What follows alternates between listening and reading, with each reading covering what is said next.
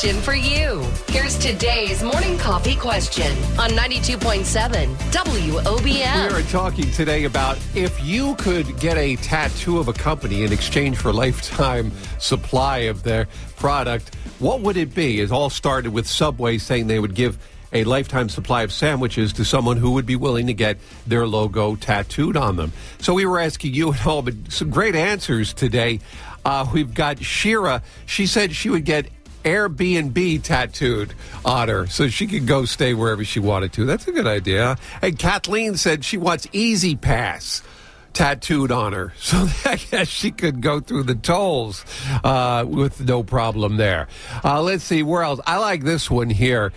We've got David. He said he would get Blue Cross Blue Shield logo so he'd have health benefits, lifetime supplies. That's a good idea. He's thinking very practical there with that one. And finally, Bob says he'd get the Miracle Pub tattooed on his arm. What would you do? What would you get tattooed for that lifetime supply? Five Guys burgers and fries. Five Guys, you put the tattoo on, you get the lifetime supply of burgers. You're willing to do that, huh? Oh, yeah. Have a great day today. Thanks for calling in.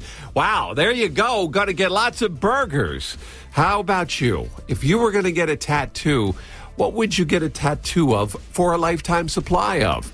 Give us a call. The Morning Coffee Question is powered by Town Square Interactive, providing website design, SEO, and social media management. Email advertise at townsquaremedia.com. That's advertise at townsquaremedia.com. Be heard.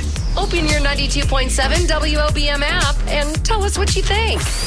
92.7 WOBM. Congratulate Shawn Michaels on 25 amazing years of good mornings. Celebrate with Shawn and Sue weekday mornings on 92.7 WOBM. Wawa Hoagie Fest is back.